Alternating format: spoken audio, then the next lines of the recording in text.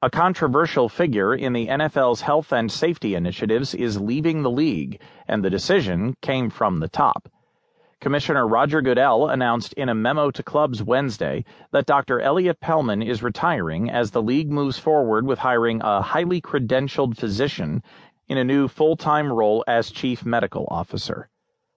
A person with knowledge of the situation told USA Today Sports that Goodell made the decision that Pellman should retire after nearly 30 years with the New York Jets and the league office, and Pellman agreed. The person spoke on condition of anonymity because they weren't authorized to reveal details publicly.